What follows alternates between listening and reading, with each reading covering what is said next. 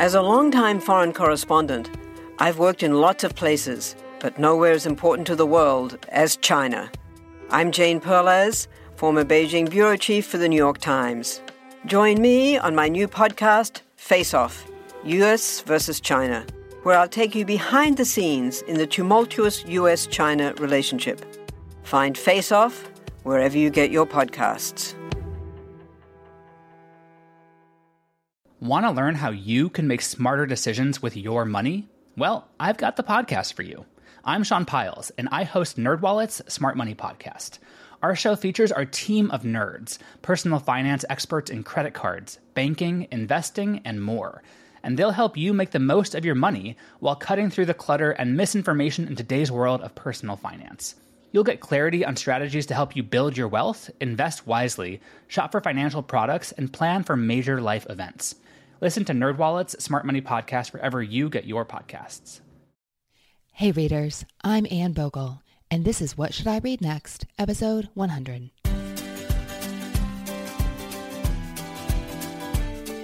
Welcome to the show that's dedicated to answering the question that plagues every reader. What should I read next? We don't get bossy on this show. What we will do here is give you the information you need to choose your next read. Every week, we'll talk all things books and reading and do a little literary matchmaking with one guest. Readers, today we're marking a big milestone. This is our 100th episode of What Should I Read Next? To celebrate, next week we're bringing you a one-of-a-kind episode looking back. We'll discuss our origin story, share highlights and bloopers and some so bad they're good negative reviews, tackle frequently asked questions, spotlight our favorite moments, and more. That's coming next week, and you can listen wherever you get your podcasts. Subscribe now so you don't miss a thing. It's going to be a really fun one, and we can't wait to share it with you. This week, I'm chatting with Keith Watts, a Seattle resident who credits Star Wars with making him a reader and Top Gun for making him a history major. Keith and I discuss what it's like to grow up in a house full of books as a kid and how he later figured out how to be an adult reader. Today, we get into how and why the format he prefers to read in has changed with this stage of life, and why he passionately believes one of the most popular books of the last few years is objectively terrible. I was especially excited to talk to Keith because he's devoted to a genre some of you listeners have said doesn't get enough love here on What Should I Read Next? Well, today we're making amends. Let's get to it. Keith, welcome to the show. Thank you. Happy to be here. Well, I'm so excited to talk to you today. So we actually have a mutual friend who told me very early on that we need to talk, especially and explicitly because your reading taste is nothing like mine and not so similar to many of the guests we've had on the show. Yes, that's true. But I do enjoy the show. It has allowed me to kind of broaden my horizons a little bit because it's definitely not what I would typically read. Oh, that's so interesting. How would you describe what you typically read? Science fiction, and it kind of ends there. That's not really fair. It's science fiction and also, I guess, historical monographs. Is that what they're called? Biographies and history books. I was a history major in college, so I was studying to be a teacher originally. That did not pan out, but when you do that, they insist that you specialize in American history. What were your favorite topics or eras from that period? You know, I say early 20th century American history, the World Wars, the Depression. Then I did my, you have like an undergraduate thesis, essentially. They don't call it that, but that's what it is. And I did that actually on the Protestant Reformation in Scotland. So the Protestant Reformation and science fiction are the two big areas that you've read in your life? Well, that's the Protestant Reformation, I would say, is the area that I read academically. But that would not be my particular area of interest. That was my area of study, but not my area of interest. Did you choose your area of study? Partially. So basically partner up with a professor, you and about, 8 to 10 other people. And your topic kind of needs to be in your professor's wheelhouse so that they can help you with it. And that happened to be hers. So that was what I went with. It was great. I loved learning about it, but that's not the era that brought me into that's not the reason I became a history major. Okay, interesting. I didn't know how all that worked. If you could identify a reason that you did become a history major, what would it be? Top Gun. Tell me more. Of all things. Yeah. So I don't know when I first watched that movie. I was only maybe 3 when it came out, but we had it on VHS. And so I would watch it every day in the summer, and decided at some point that I wanted to be a fighter pilot. And from there started just devouring anything and everything I could find about pilots and planes. And from there I found actually one of the books that my dad owned on the shelf was Chuck Yeager's autobiography. A big portion of it was his experience as a pilot in World War II. And from there, I branched out and read everything I could read about World War II. And from there, it branched out and I read everything I could read about any time in history. So props to your dad for encouraging that childhood love. Did you have a family that loved, I want to say good books, but maybe I should also say good movies? We can call Top Gun a good movie, right? Well, I think so. I still can watch it, get enjoyment out of it. So, yeah, my family were all big readers. My dad, funnily enough, that was one of the few books. Well, few, that's not really fair, but compared to my mom and my sister, few books. My dad was actually, he read and reads a ton, but it's mostly magazines that he reads. But my mom made up for it within the book department. There was books everywhere. And then my sister and I kind of took after her and, filled the house with books. So there was always something to read. I respect that. What did your mom like to read? Christian literature, I guess, is what you would call it. Is that the right term? Frank Peretti was big at the time, when I was a kid. So stuff like that. And then, women's lit. So I would love to hear about when you discovered science fiction for yourself. Well, that would start with a movie as well. That was Star Wars, though.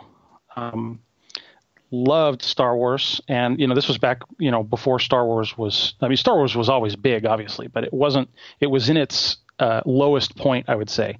And I went to a new school, and really at that point actually wasn't a reader because I was kind of in between YA and adult. And this was back when YA really was YA, like, nothing over 200 pages, right? There was no Harry Potter. And so I kind of hadn't figured out how to be an adult reader, but kind of felt like, whether I was or not, I felt like I was beyond the YA section in the library, right? But I met a new friend at this new school, and we, found out he loved Star Wars too. And then he said, "Hey, did you know there's these books?" And he handed me one. He had one in his backpack, and he said, "Yeah, you can borrow it." And it was not one of the better ones. It was the Truce at Bakura, I think is what it was called, if anybody's actually interested. But I was hooked immediately because it was more Star Wars. At that point, there were only 3 movies, no prequels. And I just dove into those and again, branched out from there. Once I had discovered that I liked that, I found, Robert A. Heinlein and, Isaac Asimov and these classic science fiction writers. And then, found the list of Hugo winners and started reading those. And, it kind of all took off from there. So again, it started with movies, strangely enough. I think that's wonderful. Okay, I want to ask you a question, and I want to assure you that there is no right answer or answer I'm hoping for, or this is just strictly curiosity. You said that you read pretty much only science fiction. Do you like that about your reading life? No. No. And I'm not sure that's, I don't know that it's true that I pretty much only read science fiction. I would say, though, that that's where my interest in books is at. So that's the sort of thing, like if I'm looking for something to read, I'm going straight to, the science fiction section of Audible, or, that's what I'm going for. And then every once in a while, my sister handed me The Devil in the White City, and that was right in my wheelhouse, but I never would have sought that out. Keith, do you know, I think it's really hard to answer questions about your own reading life for anybody too, because they're so close to it. But have you ever thought about what it is about the genre of science fiction that you find so compelling? Is it habit, or is it something more than that? I think it's 75% habit. I think the other 25% is that science fiction, you're guaranteed one of two things, and maybe both. One is big ideas and the other is action. You're going to get one of those for sure. And I think with other genres, particularly, what you would call, I guess, literary fiction, a lot of times it's just people in a room talking, which, can be fantastic, right? That, I loved Pride and Prejudice. That's nothing but people talking in a room. There's no action. But it can also, laser guns are great, whether it's written well or not. And people talking, dialogue is not always so good. I'm more willing to read a bad science fiction book than a bad anything else. Does that make sense? I think so. So, and this is really going to help me choose books for you, which I feel like I need all the help I can get. So you don't want people sitting around. So even if they're moving, doing stupid things poorly with bad dialogue, you'd rather they be doing something. Is this right? It makes the book easier to get through. Do you finish what you start, or are you comfortable just... No. Yeah, I'll drop it. Yeah. Just to say, no, I don't think that's the right answer either. Just to say, I'm not trying to make you feel bad, but I do want to find you books that you'll actually stick with. There are times that I will push through, particularly if it's a book that is very, very popular. And if I know that I'm going to get into a conversation about it and I don't like it, and I'm afraid that someone will say, oh, well, did you even finish it? And so I'll finish it just so that I could say, yeah, I finished it. And the end was bad too. Right? That was the Da Vinci Code. There was no way I was putting that thing down despite it being, we'll talk about bad books later, but we will. But honestly, I think reading a bad book can have many things going for it. Not the least of which is that you get to swap war stories like, well, I endured. Let me tell you how bad that was. I mean, yeah. That once you have a little bit of distance on it and aren't currently smarting over how many hours you wasted when you could have been reading something better, that is kind of perversely fun to reminisce about with other people who've been there. Keith, what do the rhythms of your own reading life look like? Yeah, it's difficult. I have my wife works full time, I work full time, and we have a 2-year-old. So that makes time to sit down and read a little hard. But what that means is that I've basically just converted to audio and digital because I don't have to set aside time. I still love actually picking up a book and turning the pages and, the smell and everything else that goes with it. But you have to set aside time for that. So what I tend to do is in the car, I've got either a podcast or a book on pretty much all the time. I don't even listen to music in the car anymore. And then I usually also have something on my phone or on my computer that I can read, at lunch, at work, or something like that. So sometimes I have 2 going at once. Sometimes if it's a podcast in the car, I'll be reading a book on the phone, and then swap that with blogs and a book in the car, something like that. So it sounds like it's easier for you to just dip into a book if it's digital, even if it's... Absolutely. Why do you think that is? That's so interesting. I really do think it has to do with just not having to think about it. I can read a book, waiting in line at the bank, or anytime I want. I can pull out my phone and start reading. If it's digital, if it's not, it's just it's one of those things where there's only so many hours in the day, and it makes it difficult to sit down and just do that. So you're saying the same way that we can whip out our phone and just scroll through Instagram and the Target checkout line, mm-hmm. You could also pop open the ebook you're in the middle of. Yeah, I mean, you need a little bit more time to find your place and remember what's going on. So it's not going to replace Facebook, but yeah, absolutely. Okay, so I'm really curious because a lot of our listeners love reading but struggle with finding time to read. If you knew that you had 7 minutes to kill, would you pull out a book? What's your threshold? Probably 15. Okay. What about a paper book? Oh, boy, I don't remember the last time I read a paper book. That tells me a lot about your reading life. Yeah. That's good to know.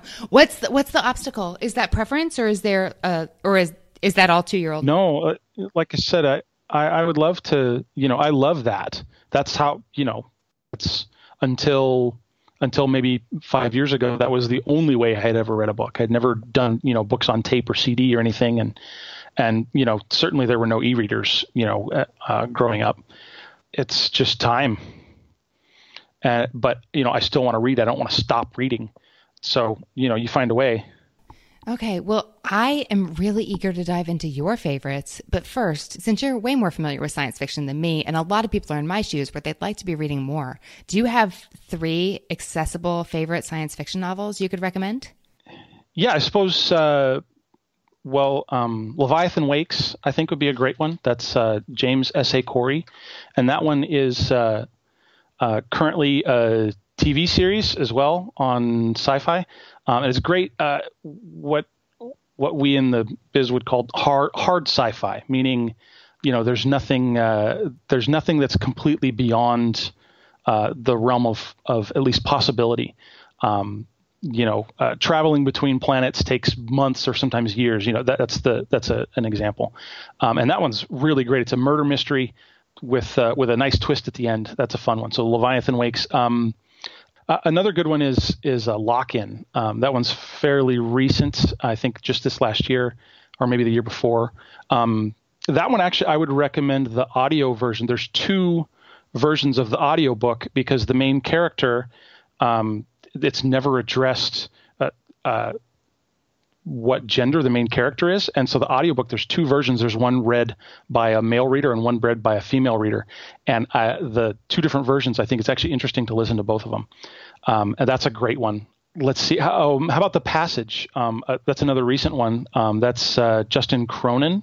And that one actually kind of, there's not a ton of really sci-fi stuff. It's really more horror, I suppose, would be the genre. So if you're looking for that, if you're looking for, if you like vampires, it's really good, but not your traditional Dracula vampire and not your, Twilight sparkly vampire. It's like scary vampires.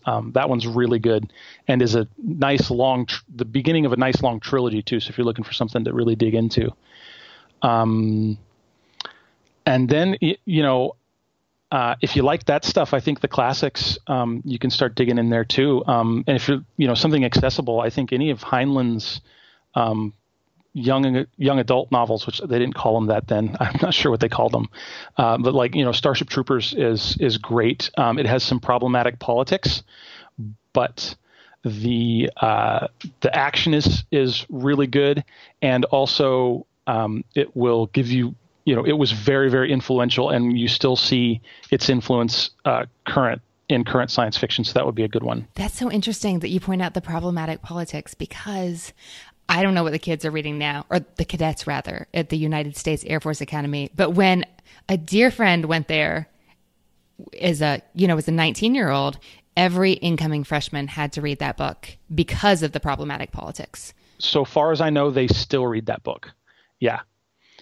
And it's a little bit of a manifesto. A lot of the book is, Heinlein's stand-in character literally standing at the front of a classroom and preaching his own politics, which is funny because later books, he kind of does a 180 and goes in a completely in an equally ridiculous and nutty direction, but the opposite direction. But yeah, I read that one. When I was really young, maybe 11 or 12, and did not see any of that. I just saw the big monsters and the cool suits and the guns. But going back and reading it as an adult, it's pretty interesting. Certainly timely. I haven't read that in 20 years. So no, I'm very curious what my present day self would think of that book. Also, I really admire when a book can work on multiple levels like that. So I'm intrigued all over again. So thanks for sharing some favorite science fiction novels. Are you ready to share some general favorite novels for today? Yeah, let's do it. Keith, you know how this works. You're going to tell me 3 books you love, 1 book you hate, and what you've been reading lately, and we're going to decide what you should read next. Fantastic. Are you ready? Yeah. All right, go for it. So the first one is Ancillary Justice by Ann Leckie. This one won the Hugo a couple years ago. It's a really great personal story, but set in this huge, star-spanning empire, right? The typical space opera setting about this ship that is destroyed and then seeks revenge on the person that destroyed it using the body of one of its ancillaries, which are these humans who've been enslaved and turned over to the ship's control to kind of be its crew. And one survives and contains the consciousness of the ship and goes on this adventure. And it's a cool concept. And the culture and the ideas that are presented are very interesting. And it was well deserving of its Hugo win. So that's Ancillary Justice. What landed this on your favorites list? This is one of those that is a little short on action, but presents some really cool big ideas. And I think that's what got it on there, is the society that this person, the main character, lives in and narrates you and walks you through is just so different. But you can also kind of see the threads that might get us there. And it was really cool. Keith, what's another of your favorites? So the second one is Go Like Hell by A.J. Bamey. This is the story of Ford versus Ferrari at Le Mans in the late 60s. And if you don't know what any of those words I just said are, it's car racing. And anybody who's interested in motorsport is going to know that story immediately. It probably sounds to a lot of people like something they wouldn't be interested in, but they should give it a try because it's a fantastic story. It has drama and death and romance and corporate espionage, but mostly it's about revenge, and revenge that plays itself out in public in front of hundreds of thousands of people, and it's just really, really good. How did you happen to pick that one up? I heard about it on a podcast, actually, and went and checked it out. And it's a story that I knew, being at least somewhat interested in motorsport. I was aware of it. But the opportunity to read a book like this that isn't told kind of in a textbook way, but reads like a novel. I mean, it has like scenes of dialogue and everything. And in fact, I listened to the audiobook version of this one, and the narrator does like accents. All the Italian characters, sound like Mario, and the British characters have like a very stereotypical British accent, and it really kind of heightens the drama and makes it feel less like you're reading nonfiction, more like you're reading a really great story. That sounds amazing. Okay, so earlier this year, I might have gone like, oh, a book about car racing.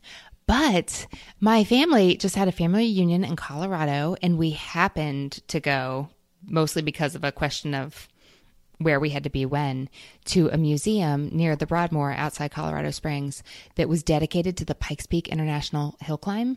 The PPIHC, yeah. That's what they call it? Yeah. See, I'm an outsider. I didn't know that's what they call it.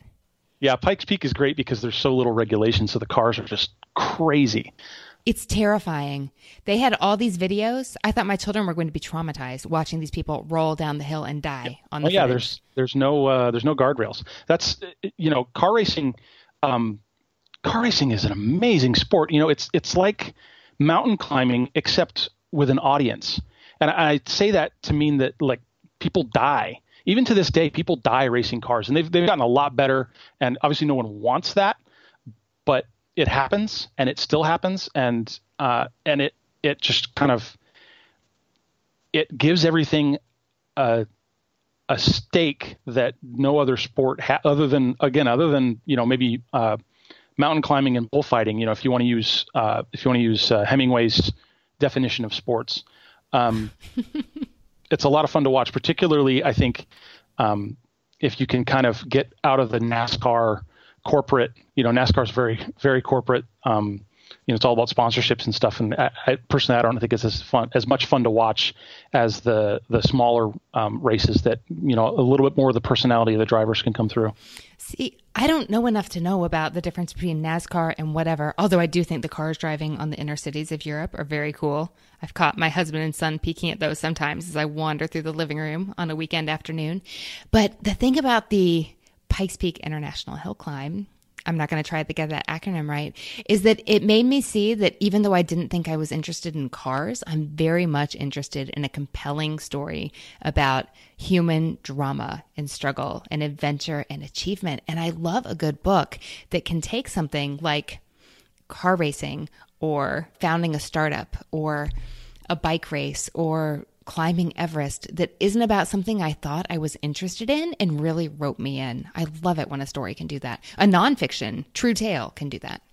Yeah, this, Go Like Hell, I think fits right into that category with like Into Thin Air is a great example of a book that, you might have no interest whatsoever in mountain climbing, but you have to read Into Thin Air. If you're a book lover, you just have to read it. And once you've read it, you'll understand why. And I think Go Like Hell, I'm not going to say Go Like Hell is as good as Into Thin Air because, it's not, but it's in that same genre of books that it doesn't matter if you are into car racing. Go Like Hell is a great story. Keith, what's your third favorite? So the third one is a book called Lockstep by Carl Schroeder. And this book, I think a little bit unfairly got pigeonholed into the YA category.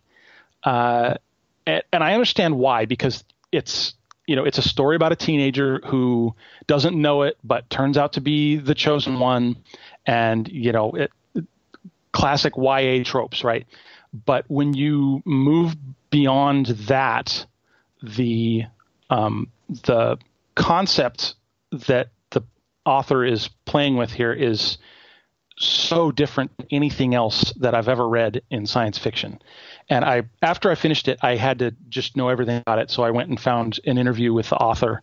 And what he said that he was trying to do is create a planet-spanning, interplanetary empire that did not depend on faster than light travel. So, basic science, obviously, to get from one solar system to another takes a really, really long time. And so typically in science fiction, they'll come up with some way to move faster than the speed of light so that you can advance your story. And he said, okay, I don't want to do that. And so what he did instead is he took this other science fiction trope, which is hypersleep, where someone gets put into a pod and they get frozen and then sent over to the other planet and then unfrozen so that they can do whatever it is they were going there to do. And he says, okay, well, the problem with that is that everybody on your home planet has aged, 60, 100, 200, 1,000 years by the time you get back. So he said, well, what if rather than going into hypersleep in order to travel, you wait until you go into hypersleep and then do your traveling, so that basically everybody in the entire society goes into hypersleep together, whether they're traveling or not, stays there for a set amount of time and then wakes up for a set amount of time and then goes back into hypersleep again in lockstep. And there's the title of the book.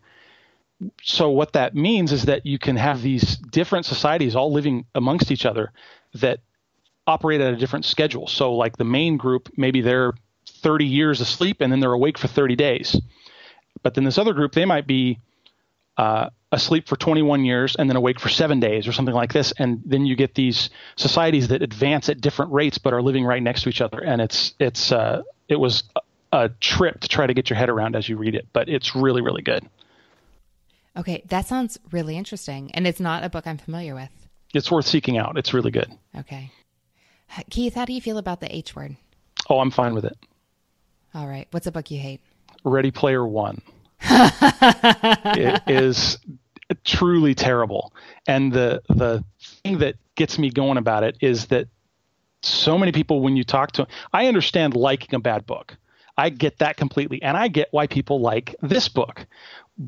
But what bothers me so much about it is that people don't recognize how bad it is. They think I like it and also it's good. Right? I like it fine with that. But also it's a modern classic. No, sorry. It's truly terrible. It's not a fan. Okay, first, why do you think people like it? It's nostalgia, pure and simple. And that's really the entire book, is the author just naming one thing that people loved in their childhood after another. That's the whole book. It's, Nintendo. Here's this band that you liked. Remember this? Here's this thing that you loved, over and over and over again for the entire for the entire however many 300 pages. That's the whole book. So you've got the feel-good vibes going.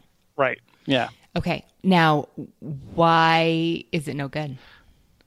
A pop culture reference is one thing. That's fine. But have the courage to make the pop culture reference and have it be a reference and move on.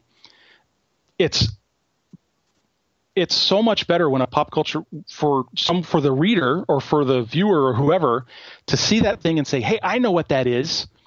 And they're in on it. But when the author pauses his story, not that there's much plot, but he pauses it anyway and spends the next paragraph explaining to you exactly what the pop culture reference he just made is. What's the point? I think the point is for people like me who didn't get half the references and who never knew, what is it, like war games, war stories, and those bands and those movies.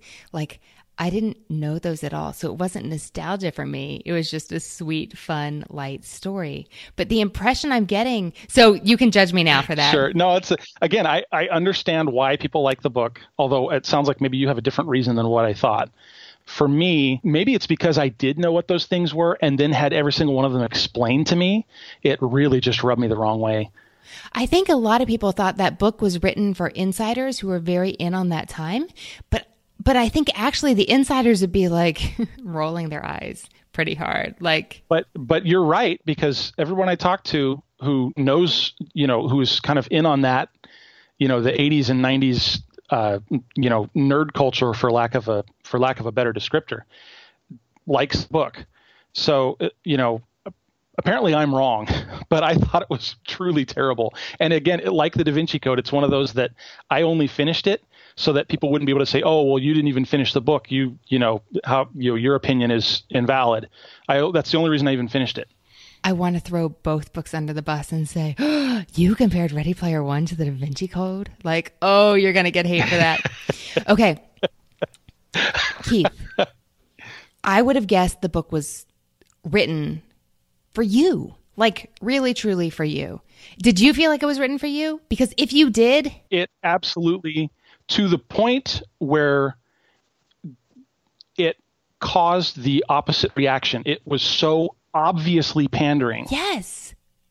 I think that if I were in your shoes, I would feel cheated. Whereas in my shoes, I kind of felt like I was listening in on a conversation meant for somebody else. And that was kind of a sneaky sort of fun. But in your shoes, I can see how I'd be like, come on, man. Yeah. I also... I hate to just keep harping on it, but I also had problems with the very rudimentary. So this book, I think, is the opposite of Lockstep, where this book, for whatever reason, no one saw that this is YA and not particularly good YA. It's so simplistic and, trades in so many tropes and stereotypes, and some bad stereotypes. And then there's just one scene where he throws in some mentions of some things that couldn't go in a YA book. And all of a sudden, okay, now it's not YA. It really wasn't great. Okay. I never thought about that before, but now that you mention it, yeah, why wasn't this YA? I mean, I think that to a large extent, those genres only mean so much. And that they're very fluid, but since we do assign books to certain sections of the bookstore, why wasn't this in the YA section? I can totally see that. Yeah. And I'm not trying to belittle why. I mean, to this day, some of my favorite books are the Westing Game and Maniac McGee and the stuff I read when I was 8. I think those still hold up, a lot of them. But at the same time, you can't get the same thing out of them that you can get out of something that's written for an older audience. And I think that this book found an older audience despite itself. And when this book was first recommended to me, it was recommended to me by someone I knew and whose taste I trusted, is a book that I would like in spite of its being, oh no. I had so many people recommend this book to me. I was like, fine, I'll read it. Well, see, when they recommended it to me, they said, in spite of its being science fiction, I think you'll love it. But I think that's why I did actually enjoy it, because the stuff that grated to your ears flew right over my head. And I think you didn't like it because you actually know about science fiction. The funny thing is, I'm actually looking forward to the movie, because even reading the book, I was like, okay, this is a terrible book, but it's written like a screenplay and could make actually a good movie, particularly because, Steven Spielberg is not going to have the time to stop and reference Steven Spielberg. So, I'm actually looking forward to the movie. I think it could be good. Keith, what are you reading now? I am making about my third attempt to read The Fifth Season by N.K. Jemisin. Okay, so you've quit it multiple times, but you've come back multiple times. Yeah, well, I can, I can tell from the chapter or two that I've gotten through that it's good, but it's maybe too much of a commitment for me at the moment. It's just not something I'm, like I said, sometimes I have to back up 3 or 4 pages when I finally get back to a book, 2 or 3 days later. Or maybe I need to try the Audible version. I'll maybe give that a shot and see how that goes, because it's one that, and obviously she just won her second Hugo in a row. So clearly it's something that is going to be part of the culture of science fiction for a long time to come. So it's kind of one of those that I need to be familiar with. Actually a lot like Ready Player One, except hopefully it'll be better. Crossing my fingers for you. Keith, what do you want to see more of in your reading life? Actually, The Fifth Season would contribute to this. I would love to see more diverse authors and protagonists. Not by choice, but just because of my kind of chosen genre. It's mostly a whole bunch of white dudes, which is fine. White dudes can tell great stories, and great stories can be told about white dudes, but there's a lot more out there that it is not super prevalent in science fiction, or at least wasn't, and is becoming more so these days. But so I'd love to do that, and I'd love to, like I said, when non-science fiction books are recommended to me, it's my success rate's pretty high. I tend to connect with them and really like them. So, something other than science fiction would be great. Okay. I can think of so many titles for you that are very literary, wordy, maybe not what you're looking for right now. So I have some soul searching, book searching to do, but we will dive into it right after the break. Keith, welcome back. So I am racking my brain. I have lots of good ideas for you that I think you would like, except for that pesky thing where I think they're probably twice as long as they need to be, to the tune of 300 pages. Well, as they need to be for you. And then I'm also thinking of a lot of lighter, faster books that are more fantasy than science fiction, especially as I think about the page turner aspect and the diverse aspect. The fantasy are springing much quicker to mind, and there seems to be an overlap, but they are not the same. Yeah, there's a definite overlap. The Venn diagram, the two circles overlap quite a bit, but yeah, they're not the same. I do read fantasy, but I would say I tend toward the more grounded fantasy. I read Tolkien, obviously. That was all right. I recognize obviously how good a writer he is, but the story wasn't really my thing. I really liked the Game of Thrones books, the Song of Ice and Fire books, precisely actually because there's not a whole lot of fantasy in them. Really, there's not a whole lot of magic. Other than that, I haven't really connected with a whole lot of traditional fantasy. The whole sword and sorcery and Dungeons and Dragons, that kind of side of the science fiction fantasy world isn't really my thing. Doesn't mean I'm not willing to experiment and try, though. Keith, how do you feel about mysteries? Oh, I love mysteries. I just recently read The Yiddish Policemen's Union. I really liked that one. That was excellent. All right, Keith, I have a glimmer of a beginning, and we're just going to lean into this. I'm sure that inspires you with confidence. That sounds good. Okay. I was talking to a bookseller last fall, and we were comparing notes on our favorite mysteries that were out right now and the ones we couldn't wait to come out in the fall season, because lots of great mysteries come out in the fall. I think because in the United States, that's the time where you imagine cozying up by your fire with your cup of tea or your cup of coffee and your blanket and stay snug inside and read about somebody being murdered by their, who knows. So that's how we think we're going to get all warm and snuggly in the winter. So he said to me, like, I love all those books you're talking about, but you know what I'm really excited about these days? It's totally different. So of course I was like, no, what? And he started telling me about Japanese mysteries, which was not, I'd never read one. It wasn't something I was familiar with. What about you? No, I did not know that was a genre. Oh, well, I know. Me either. So the one that he was super enthusiastic about, I'm going to mention for the readers whose ears are perking up. But that's not the one I'm going to leave you with for reasons that we'll get to. So the one he was most excited about was called 6-4. It's by Hideo Yokoyama. And I'm not sure if his books have been available in the US before now, and they were just harder to get, or if this is the first book that has actually been published and readily available in the US, but it just came out earlier this year. This has been billed as his US debut, and I haven't read any of his other works. And I peeked at this one, but I have not read this cover to cover. And one of the reasons is the same reason that I don't want to choose this as one of your three, and that is that it's 600 pages, a little more, and it's slow to develop.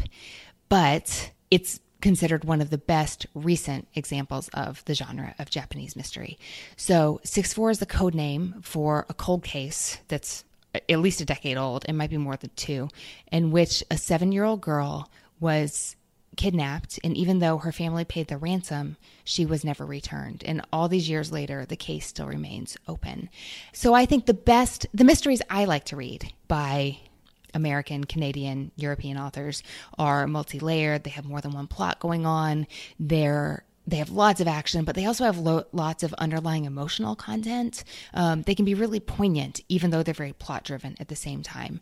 And the bookseller described these Japanese mysteries as being particularly resonant with him because they were quieter and you really had to dig for the emotion. And in the process of thinking about these Japanese mysteries, I found this piece written by Hanya Yanagihara, the author of A Little Life and The People in the Trees, that she wrote about the rise of Japan's thrillers and how they really are being finally recognized outside of their country and their region. And what she says is that if you want to know what makes a certain people laugh, you can just watch their TV. And if you want to know how they love, you can listen to their songs. But if you want to know what they are afraid of, then you need to look at their mysteries. And she talks about how the Japanese mysteries are not about like the intruder from outside who's breaking down the gates or the foreigner who comes into the community to kill, but about the quiet enemy that arises from within. And she says, if you look at Japan's mysteries through that lens, you're doing it right. So without telling you terribly much about the plot, 6-4 is a hot, buzzy topic right now. It's a police procedural that also has a huge emotional undercurrent that was just published this year. But 600 plus pages, and the reviews say things like, so intricate as to be a little over the top, very elaborate, worth the effort if you can stick it out. And that if you can stick it out worries me for you. So with that in mind, I want to recommend another Japanese mystery published 5 years ago that is half the length. It's called Salvation of a Saint. It's by Keigo Higashino. And if you heard the plot, you're going to think that it sounds like Agatha Christie or perhaps Donna Leon, because it's about a murder by arsenic. And on the surface, you have a very almost simple plot. It's about a Japanese tech president who has decided to make a change in his life. He's going to leave his wife. He's ready to divorce her and move on. And he's poisoned when someone puts arsenic in his coffee. And the obvious suspect is his wife, but she's proven to be several hundred miles away. It's not her. So it's this very quiet procedural that has complications that keep surprising you. And there's also these undercurrents beneath the surface that you don't find the same way in the mysteries that you might read by your Americans, Canadians, and Brits. Does that sound intriguing, or does that sound like what? I think 6-4 sounds more interesting. But I see where you're going as far as the page length. So maybe Salvation of a Saint would be a place to start. That one, okay, so I don't think anyone would apply the phrase, well, how about, I don't think the phrase page turner would be widely applied by many readers to 6-4, which makes me hesitant. Right, yeah. But Salvation of a Saint is often recommended as an entree to the genre. Well, I think the genre sounds really intriguing. So that's going to be one I'll have to check out. Okay. For book 2, I'm thinking about Killing Pablo by Mark Bowden, who's probably better known for Black Hawk Down. Do you know anything about this one? I've read Black Hawk Down. I've not heard of the title you just mentioned, but I've read Black Hawk Down. Now, I kind of want to say, did you like it? But I kind of want to say, it doesn't matter. Killing Pablo was better. Oh, did you really? Yeah. Okay, great. Okay. Subtitle, The Hunt for the World's Greatest Outlaw. And the thing that is... Pablo Escobar? Yes. Okay. Yeah. What do you know? Interesting. Not a lot. I know the name. That's about it. Okay. For those who don't know, this is the Colombian billionaire who made all his money from international cocaine trafficking. So the subtitle is The Hunt for the World's Greatest Outlaw. And the fascinating thing about this book is that it came out in 2001. And even as we speak in 2017, news updates on this continuing story keep rolling in every couple of months. Not changing the story, but very much adding to it. So this is definitely the truth is stranger than fiction, gripping real life narrative. I'm totally thinking of something like Into Thin Air or Go Like Hell when I think that this may be a good book for you. Like, it's a fascinating story about something that you didn't think you would ever be deeply invested in reading the history of. But this is the inside story of how U.S. forces and also intelligence agencies led one of, if not the largest manhunt in history to capture Escobar, who they wanted because of his linchpin role in the Colombian cocaine cartel. So, but with a story like this, you don't just get oh, here we go, and let's go get him.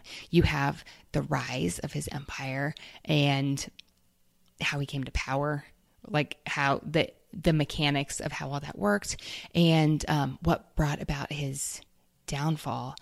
How does that sound to you?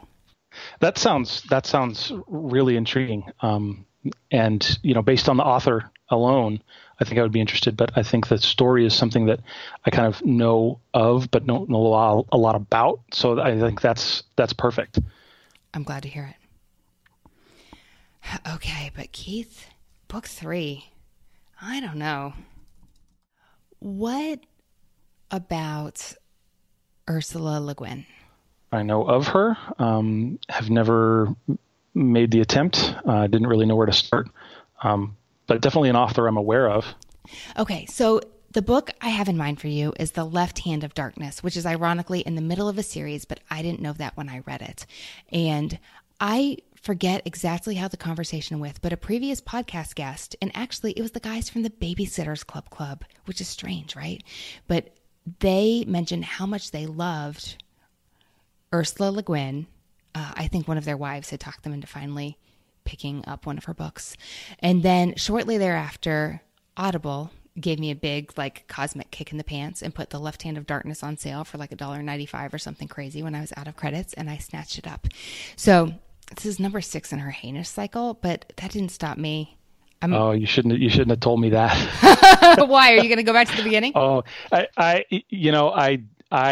really don't like picking up in the middle. That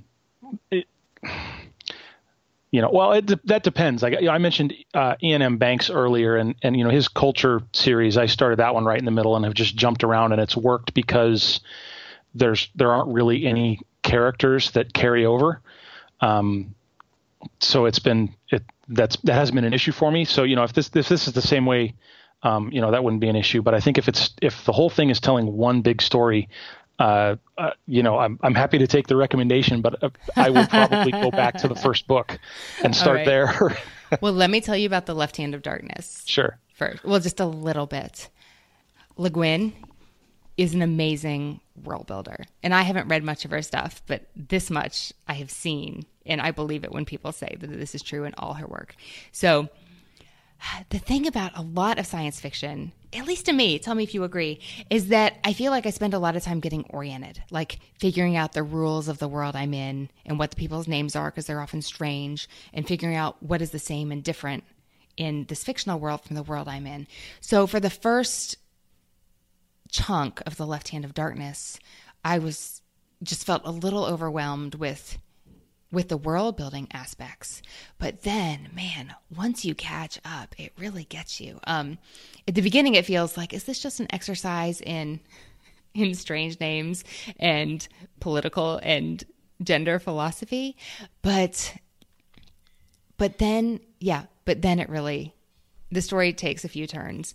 And Keith, do you find this is a problem with science fiction novels? Is they're so hard to describe in a way that doesn't sound totally strange? Yes.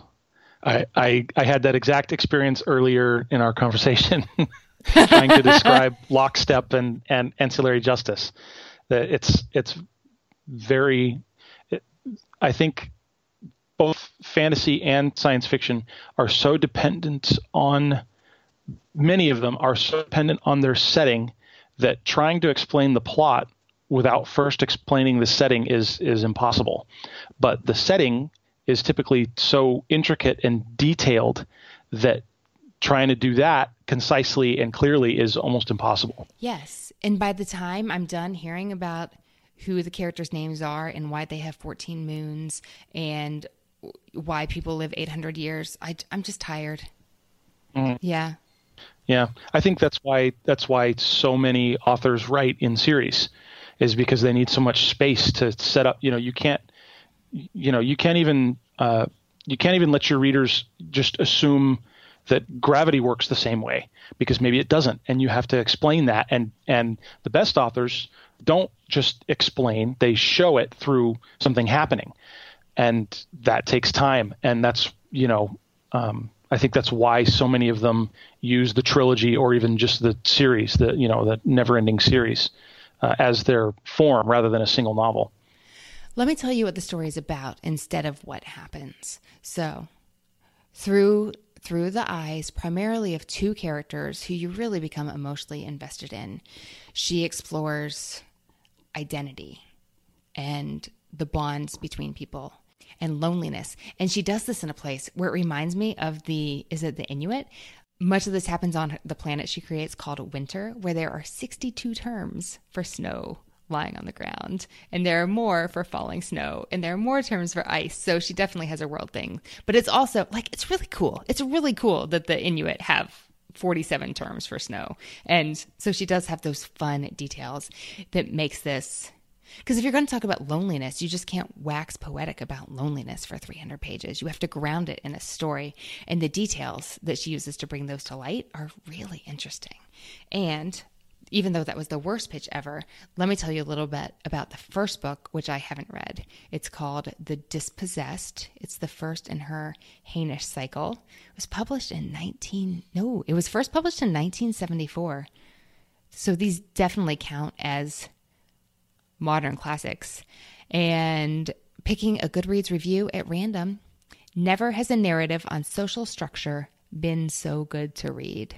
So if you don't find that compelling, Keith, I don't know what's going to grab you. Yeah, I think it's a great recommendation because it's an author who I'm well aware of and have thought many times, I need to familiarize myself with her work and actually read it, and just never have. So I think that's a great recommendation.